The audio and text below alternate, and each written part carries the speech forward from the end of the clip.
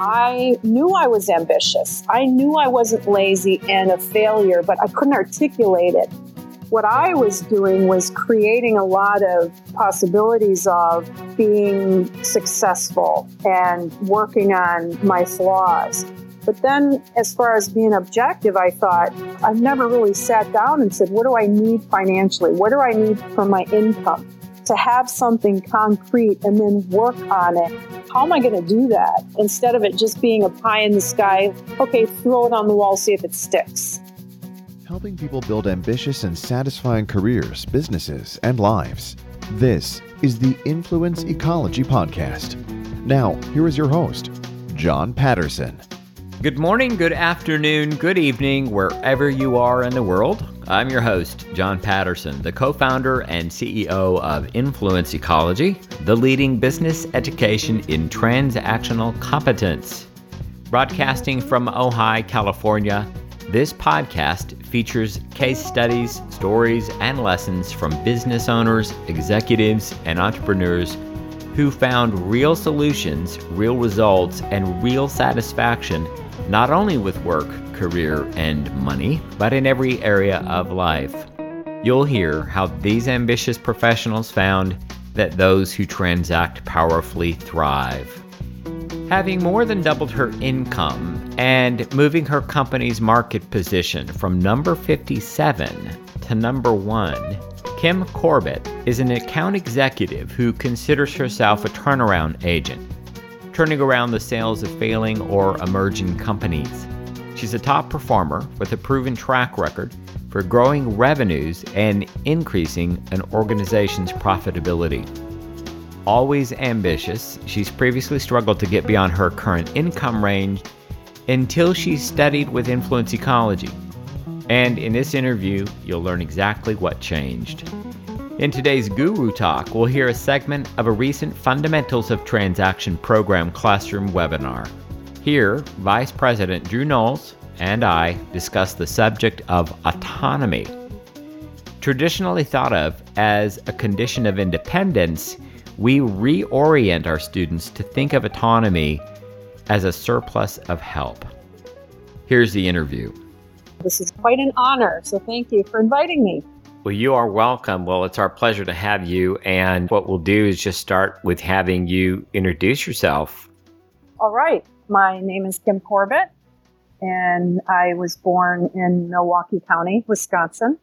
I am one of 4 children. I was the first girl in the family. My entire family still all reside in Wisconsin, except for myself and my son. I live in Illinois, central Illinois.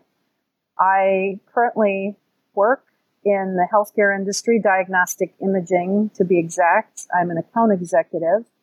People have called me a turnaround agent. I would call myself an expert in turning around failing or challenging markets. It's become a hobby of mine. I actually enjoy it. It's quite a challenge. And I've done it several times now for different companies. A diagnostic imaging center in one of the Chicago suburbs. I took it from the top revenue producing modality, they call it, and took that from number 57 in the country to number 1 in a very short period of time. A lot of it was using the tools that I learned with my study with Influence Ecology on really taking the time to study a market and look at because there's always the projections and the numbers that a company will provide that I'm part of, but then there's the other things as far as, okay, what are some of the other aims of the company? What are my aims financially for my income? And really see what the market needs. And I really learned a lot of that with Influence Ecology and took the time to study and create a plan where in the past it was more of just get out there and make a bunch of sales calls and make it look good and scurry about and stress, because it gets overwhelming because you're told, especially at the beginning of the year, okay, here are your numbers. And many times it had been increased, quite a bit for the next upcoming year. Well, that's great. Kim, I'm excited to talk to you because of your role, what you do, that you're a turnaround agent, that you doubled your income here at Influence Ecology and even more than that from time to time. And I think it's great that we have a person who's a sales professional on the podcast with us. I think we've had some others in the past, but we haven't really focused on the whole world of selling. And I'd love to turn some attention to the world of selling because so many people in our programs work in sales in some regard. We all work in sales in some way, shape, or form. But I thought this would be a really great opportunity for us to look at what you've accomplished, some of your early journey where you were first naive, how that turned around over time, what you learned and all of that. So if you're game, I'd love to sort of focus on the world of professional sales. Are you up for that? Yes, absolutely. How fun. I spent many, many years smiling and dialing, right? I spent many years smiling and dialing, and there are people that avoid that like the plague. But the truth is we're always selling, and as we say, we're always transacting. In other words, we're always attempting to have other people comply with our invitations, our offers, our requests, judgments, assessments, assertions, and the like. And we want people to comply because if people comply with those things, well, life gets better for us. And as you know, we say, those who transact powerfully thrive. So in terms of your early days as a sales professional, in fact, you could say before Influence Ecology, what was your focus? What did you work on? You know, when you picked up the phone or when you went to a day's work, what was it like then, say, as compared to now? Probably the biggest thing was you're told to, all right, make X amount of sales calls per week. And it was anywhere between 40 to 60 in my industry. And before Influence Ecology, I was always stuck in a particular salary and income range, and I couldn't break that. And I didn't know why. I thought it was a flaw of mine, my personality, and I was perplexed by that. The structure was, okay, here's your territory, here's what you have to do, here are your numbers. And my biology would go into a state of panic and overwhelm. And then I would just get busy like Pavlov's dog. I wouldn't even ask questions about it. I would just think, okay, I wouldn't do any thinking.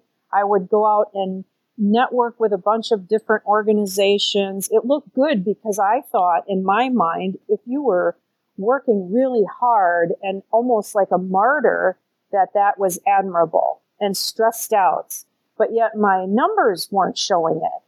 And so I always thought it was a mystery that, okay, well, if I think about it really hard, it'll just all turn out kind of thing. And I did a lot of self-acting and more of interacting than transacting.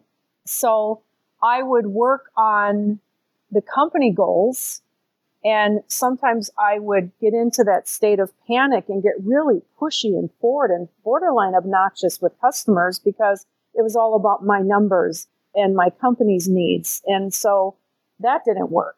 So I wasn't building the type of relationships that I now have. And when I get into the interacting part, I was pretty positional and righteous and kind of would buck heads with management. So I looked like a bit of a rebel, that I looked like I was defiant and I wouldn't follow the rules. So it wasn't working. So there was a period of time I just thought, okay, sales isn't for me. And I would give up on that. And I thought, okay, I need to do something else. It's just not in my blood. It's not working out. And so in the absence of a pathway, did you also try harder, try different approaches, try to imitate the people around you, try to act like the people around you, try to take the same actions like the people around you? Where did you go, again, before Influence Ecology, to get how you might approach this differently? I just continued to work harder. And I withdrew and I would suffer in silence. I would never admit that I was struggling and suffering, that I didn't know what to do. Got it. So I just added my hours. I added more networking events. I added more things for me to be involved with. And so then you must have then seen a huge impact on other areas of your life, your family life, your time to rest or recover or play or What happened there? Absolutely. Oh, yes. I mean, the stress on my health, my finances weren't going anywhere. And it was a vicious cycle because I thought, okay, if I just stuck with it, if I took on more responsibility, if I looked good, if I filled those reports up, surely someday somebody's going to come to me and offer me a promotion. Yep. So it was all this wishful, hopeful thinking. And I was miserable. I was completely miserable. So then when you first began to participate here, and by the way, was I the person that registered you in the program? I cannot remember. Yes. Okay. So what did I say, if you remember, what did I say that had you say, yeah, I should do this? I was already participating in a lot of self-improvement and development programs, and I was still not seeing results. I was still broke, and I still had health issues. And then when you called me and said you were working on, there was two words. There was the accountability structure. And I thought, okay, I need to be surrounded by people, who are working on some things and that we have an accountability structure. And then you started talking about subjective versus objective. And I thought, okay, that got my attention because I thought I need some concrete goals. I needed something to work on, and I needed to figure out the gaps, like what was wrong with me. And then I knew I was ambitious. I knew I wasn't lazy and a failure, but I couldn't articulate it. That was enough to captivate me when you said that about the accountability and the subjectivity and being objective and doing the work. For just a second with the subjective and objective, I think I know what you mean there and how that may have occurred to you as something distinct or different. Can you tell us a little bit about what that means to you? Well, for me, and I really wasn't clear on it, and I had to really look into it and read it because I knew it was calling to me, but I thought what I was doing was creating a lot of speaking and possibilities of being successful and working on my flaws. But then as far as being objective, I thought, what does that really mean? And I thought, I've never really sat down and said, what do I need financially? What do I need for my income? I mean, I knew as far as goals for weight loss and such, but actually to have something concrete and then work on it and have an accountability structure. Okay. And say, okay, if I have an aim for 6 figures or whatever it may be, how am I going to do that? Instead of it just being a pie in the sky, okay, throw it on the wall, see if it sticks. So subjectively, it sounds like you were at work on some different narrative, some different affirmation, some different declaration, some sort of ontological or psychological shift, something more of the mind that you would change and then life would turn out. And what you tended to see here was that it was both subjective and objective, which includes the practical, the actionable, the statistical, the actions, and so forth. Is that what you're saying? Yes, exactly. And I didn't have the two to marry them together. And I didn't know how to do that. And I couldn't find anything like what Influence Ecology offered for me to go to work on that. So then you got introduced to Influence Ecology. You said yes, you started to participate. And in the Fundamentals of Transaction program, what did you begin to discover had been missing? Within that time frame, I was working for a newer position.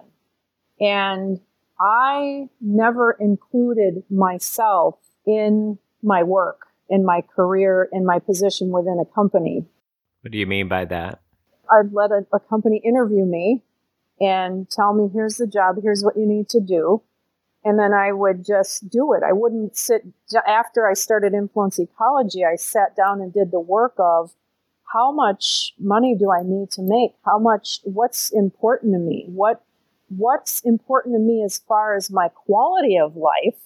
How much time do I want to spend with my family? What hours am I willing to work? And I got very precise as far as all of my priorities with my chief aims.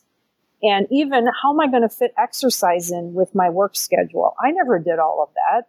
Just thought all I was going to do is go to work and just be busy and hope it turns out and I make that money with my targets. So I included myself and my aims But it wasn't from a selfish position, because I also really sat down to understand for the company what is important to them, what was important to all the people that I worked with, what was happening with our market. I never sat down and looked at what are the aims of other people, not just the company, but the people in themselves, and the immediate relatedness and in the relationships that I formed were something that I never experienced. I was always very friendly with people, but this was immediate. For instance, in the one company, the team had been there and very loyal for almost 10 years, and they risked closing the center because it was doing so poorly. And I found out what was important to them was they never made the company offered collective bonus for the operations team. So I thought I made that one of my initial aims with that company. I was the first person in their history there taking that on. And that formed a complete alliance. So we worked together as a team for both of our aims. And so they ended up, before I left, having 3 rounds of bonuses. And that was pretty motivating. Most of the time in companies, when there's an operations team and a sales team, there's usually friction. We were known in the nation. They would talk about us because of the wonderful dynamics that we had and the success. And it was based on working with the people and understanding what their aims were and what motivated them. I never did anything like that before. It was quite profound. If you'd like to know more about influence ecology and our approach, check out our webinar, Ambitious Living, the 8 Defining Principles. The webinar is available globally. We'll teach you the core principles practiced by the most successful and effective men and women we know. This webinar is for those who aspire to an influential life that provides measurable satisfaction for themselves, their family, and their organizations.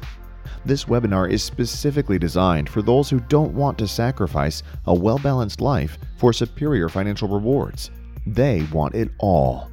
To find out more, you can find the link in the show notes for this podcast at influenceecology.com/podcast. That's influenceecology.com/podcast. Or in the US or Canada, you can text the word ambition to 805-262-9008, and we'll send the registration link right to your mobile phone. Again, text the word ambition to 805-262-9008. Also in our show notes, you'll find all the links to websites, books, or special downloads mentioned in this podcast.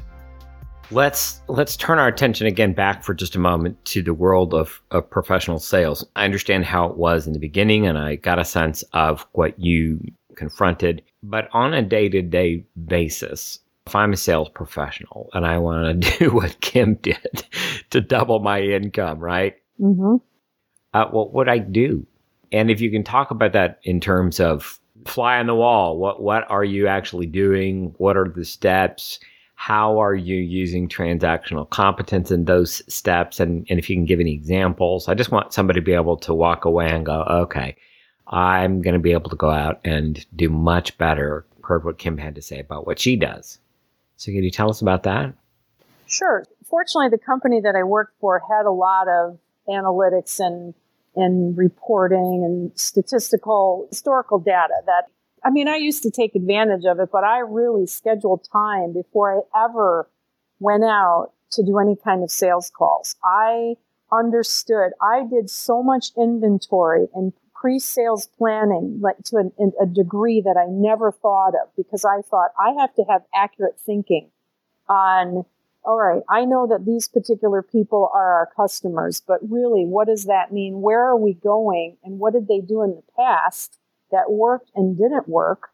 And then I understood it at all levels, from operations, from sales, and I scheduled time more so than ever before at the beginning. And they actually even laughed at me and said, they just said, you're way too analytical. And then after they saw the success, they said, okay, we want people to do what Kim has been doing, because then they started calling me, I was Kim, like a dog with a bone, because I could then hone in and know exactly where I was going, and I wasn't overwhelmed.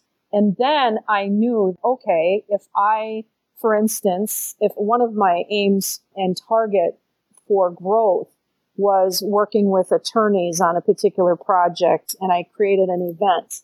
And it was boring, tedious work to fill the seats for this event. And I knew within a certain period of time, I had to do first the accurate thinking and then the deliberate practice of, all right, by this date, I had to invite 120 people. And then I threw in some of the weapons of influence we use, the scarcity by this deadline. And so I had to do very tedious, boring work to fulfill. And I always would meet the target of, let's say, filling that particular program because I prepared for it and I did the deliberate practice and I accepted that it wasn't going to be fun. And the other thing that was probably one of the most instrumental in my career change was with something you taught me at the very beginning. You transact for help until you are satisfied, no matter how much and how many times you have to reach out and ask for help. I was somebody, and I was known as a small child to be very stubborn, and nobody could tell me what to do. And it was embarrassing for me if anybody ever pointed something out that I did wrong. So I was never going to reveal that I needed help. Mm-hmm. I went to some of the top performers in the company and I asked them, how do you do this? There was times I called, I don't know how many people nationwide, and it got the attention of the vice president of sales because she admired that I took the time to ask instead of, I really owned my territory. It was like my business, but I think that's why I was successful because I asked for help and I didn't pretend to know something like I did in the past.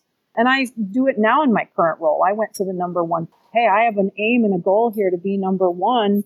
And I said, right now I'm riding at about 2 or 3. And she laughed. She said, I don't care. As long as I stay in the top 3, being number one, everybody's always looking at you. She reaches out to me for help and acknowledges and compliments. So we have so much fun. And I make a game of it too. That's the other thing. I used to be really serious. I mean, I take my work serious, but I never thought that combining having fun and making it a game too, and acknowledging people that I work with and such. There's so many little parts of it as what I do on a day-to-day basis. So very good. One thing I've got a question about is the personality that you identify with, because when I reread some of the notes that you sent to me, I remember thinking, oh yeah, she's not a performer. People are in sales roles are what we might call a performer, that personality, but you're not a performer. You identify as the personality judge, right? Mm-hmm. Yes. This is really good because I'm having several thoughts here as I'm talking to you. One is do you want a job? 2 is, as a judge in a sales role, as an analytical person to begin with, you've described some things that make sense to me, given that you're a judge in a sales role. But anything that you want to share with us about your journey in first discovering that personality, accepting that, or glamming onto it, or resisting it, or whatever you did, how did that begin to impact your transactional competence? Oh, that actually is giving me goosebumps as you're talking, because I had a physical, biological reaction when at first I thought I was a performer and then an inventor. And I thought, no, I'll just keep studying it. And it really helped because the more I studied it about myself, the more I understood other people. But my study group through Influence Ecology, they really got to know me and they said, you are a judge personality. And I resisted it. I hated it. And then at conference, I started watching different people with the judge personality, and I thought, that is me. It took a while. I had to bring out my sense of humor about it. It was hard at first. And then I started kind of embracing it, and I attended every possible focus lecture training series on it so I could understand it instead of resisting it. Then it shifted to a bit of freedom because I've been that way since I can remember. My parents even said if something happened to them when I was little, they knew that I would run that family. And I didn't like that responsibility, but I thought, wow, that's an honor. And I had some freedom because I didn't have to change the parts of me that there was a lot of positive about being a judge. Before I started identifying, I could be very cold, calculating, harsh, quick to judge, reactive. my emails were sometimes, I didn't even realize I was doing it. And I would I would just get something out because I needed some facts. I needed something done and I needed it done now. And I had no room for any pleasantries whatsoever. And I was in one of the influence ecology courses at the beginning. And thankfully, the woman that I worked for, she pointed out to me, she said, you might want to add a little bit of relatedness in your emails. So in the past, I would have been defensive and I wouldn't have listened to that. I asked her for quite a period of time to help me. I said, I know that is an area of weakness. So probably for months, I would ask her to review my emails, and I still catch myself. I still ask for help with that because I used to think, wow, how can a judge be in sales and business development? And it's paying off now. That's great. It's really well said. I want to go back to I love that you said this because I identified with it. You said, I would show up for work in essence and you have 40 calls a week you needed to make. And that was the world, right? That was life. And you would do all kinds of things to get that done. And then you went to work on yourself to get more effective, more efficient, whatever the case may be. So what does it look like now? Are you still sitting down to make 40 calls in a week? Are you more effective? Do you do so much work on the front side that you just kind of go in and slam dunk 5 people instead of, 5 out of 40? What are you doing now? First of all, when I started and I had my immediate director came to spend time with me in the market, I knew my mentor and trainer told me that we had to do the 40 to 60 or whatever. Plus, I have just about the entire state of Illinois. So there's sometimes my weeks are 1,000 miles of driving. I had my director with me. We happened to be doing a presentation at one of the physician offices. And she gave me some feedback. And I said, I've got to ask you, I am not going to ever produce any type of quality work and provide any type of service doing 40 to 60 calls. And so she made it clear it was quality versus quantity. So I got her buy-in. And then I went to a training recently, a technical clinical training, and I spent quite a bit of time with one of the vice presidents, and I shared that with her as well. I didn't want to be self-acting again and just I'm going to do it my way. I first got buy-in and understanding that they knew the amount of time that I focus on. First, I'm a patient advocate, and then second, quality and value. I got her buy-in, which was very important. So that was one thing. And so I'm in constant communication with people, which I haven't done like that in the past. I manage 20 hospitals in Illinois. And at the time when I first started, there was 8. I called my direct report and I said, I just want you to know when you see the sales reports, I spent an entire week at one customer. I said, and here's why. I said, the amount of volume for this particular procedure is going to just completely alter this market. Where we may get one particular patient per month from this doctor, he's talking 2 to 3 a day. And so I communicated in advance. So I don't even go by numbers anymore. And I look at how do I impact the community and how do we touch the lives of patients and what do I need to bring in, whether it be a dementia clinical study. And then I work it from there. And they don't question me because I'm one of the top performers. I'm in the top 3 for the 4th quarter in the country, and I've only been there since March.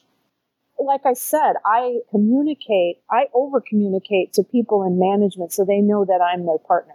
Yeah. And I transact with them to let them know. So I couldn't even tell you now how many sales calls per week. Well, I think we got a good sense of how it's different now. And so I'm also curious about the trust that you've gained from people, because obviously it would take something to gain their trust. And you use the word buy-in 2 or 3 different times in different ways. And since we're speaking in the jargon of transactional competence, you could say they accepted your request or you presented something and they accepted and so forth. So in terms of the identity that you produced with your managers and their trust in you now. Is there anything that we should know about that journey? Yes, at the very beginning, even in the interview process, I've never interviewed as I'm doing now since I've learned through influence ecology. And so I understood their transactional personalities, and I knew that there were certain things that I wanted to develop from them that I had gaps in. And so I had a lot of respect and admiration for them going in, which I never created that with an employer before in the past. There was almost always like I hate to admit this, almost like a teenage rebellion, defiant person in the back. Yeah. Like they're the employer, I'm the employee, and I still want some power and control. That was gone. I didn't even, because I thought, wow, I'm the best employee that I have ever been in my life. And so one of the examples, we have weekly team meetings, telephone conferences every week from our region. And at the beginning, I was quiet, I wasn't known, and people would kind of be quiet sometimes on the phone call. And I would always participate fully on those calls and ask for help. And my director was so appreciative of that because I was participating. And then we were studying a particular sales training, conceptual selling, and I would show enthusiasm, and I would call her throughout the days when I'm driving, and I would share success. And I would be so passionate. I said, I've got to tell you, I said, I've been selling and in business since I was 16. I thought I was done, and I actually was a bit taken back when you said I had to do this because I thought I should know all these things, I said, but I would share that with her, and the trust and the relationship I built, because she said most people call her to complain. And so I just did all these little things, and I would share my triumphs with her and then acknowledge her and thank her. I would publicly acknowledge her because I knew that was important. Acknowledgement was important to her. Those are things that I never would have thought of when I was in my self-acting and interacting role in the past. So those have helped tremendously. All right. Well, very good. Well, Kim, there's one last thing here. You say, I've always said that if you're going to work, you should seek to find something that you enjoy doing, and hopefully at the same time you can do some good for people. Who's that a quote from? That is from the link that I gave you for this 100-year-old surgeon that still shows up for work. And he has been in medicine for 65 years. And he's still mentoring and training. And so that's why I added that link in there for that website, because I thought, wow, I listen to people when they talk about retiring, and I thought, no, I love to be continuously learning and contributing. And my dad always, and he still says it, that find something that you love. And then this gentleman takes it a step further as far as doing something good for people. And so that's why I included that, because I thought that's what I live for. So my aim, I look at and study, how do I live to be 100 or 120? And I actually read about it, but it's not from just to live to that and suffer and just keep my lifelines. I study people who are still thriving at that age and what's possible for humans. So that's why I included that particular gentleman, because that keeps me going. That makes me set my aims for something bigger. Me too. I identify with that myself. I think the last thing I'd like to do is just ask you a little bit about the community of people here at Influence Ecology. You say you found a community of people that you want to grow with, grow old with, deep friendships and all of that. Obviously, you're passionate about many things. Anything you'd like to say about the people of Influence Ecology, or transactional competence, or transactionalism? So any of those things you'd like to talk about? Yes, about the community of people. I knew when you invited me to take a look at doing this work, I knew I was ambitious. There was nothing really wrong with me. I just had some gaps to fill. I didn't quite know influence ecology. What's ecology? And then I thought, wow, an ecology of people and a community of people that were ambitious. And the more I really got into it, I thought, wow, there are people who are ambitious and who are willing to help.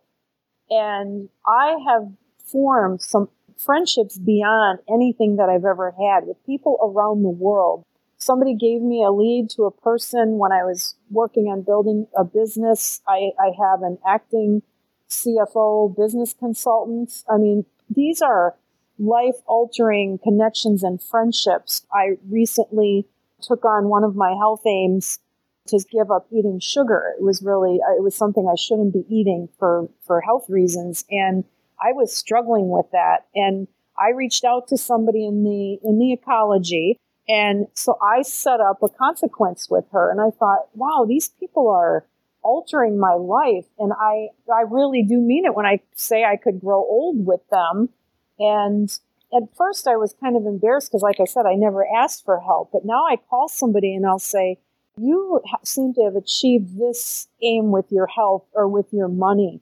Can I talk with you and just understand what you're doing and just to have the availability? Because I've been in networking groups and different community groups and support circles, nothing that takes into consideration all of the most important things that I'm working on in my life. And to just have, that's invaluable to me to have, because there's times when the coursework or work got really hard and I thought, okay, I'm going to stop studying. And I thought, no, if I unplug from that, that's like unplugging from my lifeline, because I can see these friendships will be forever. So I hope you all continue growing and doing what you're doing. I plan on it. I plan on it. It's really great. Good. I hope so. It's a pleasure to have you with us today. Thank you so very much, and I look forward to seeing you at the conference next week. Thank you. Same here. I can't wait to see you all. As I said, in today's Guru Talk, we'll hear a segment of a recent Fundamentals of Transaction Program classroom webinar.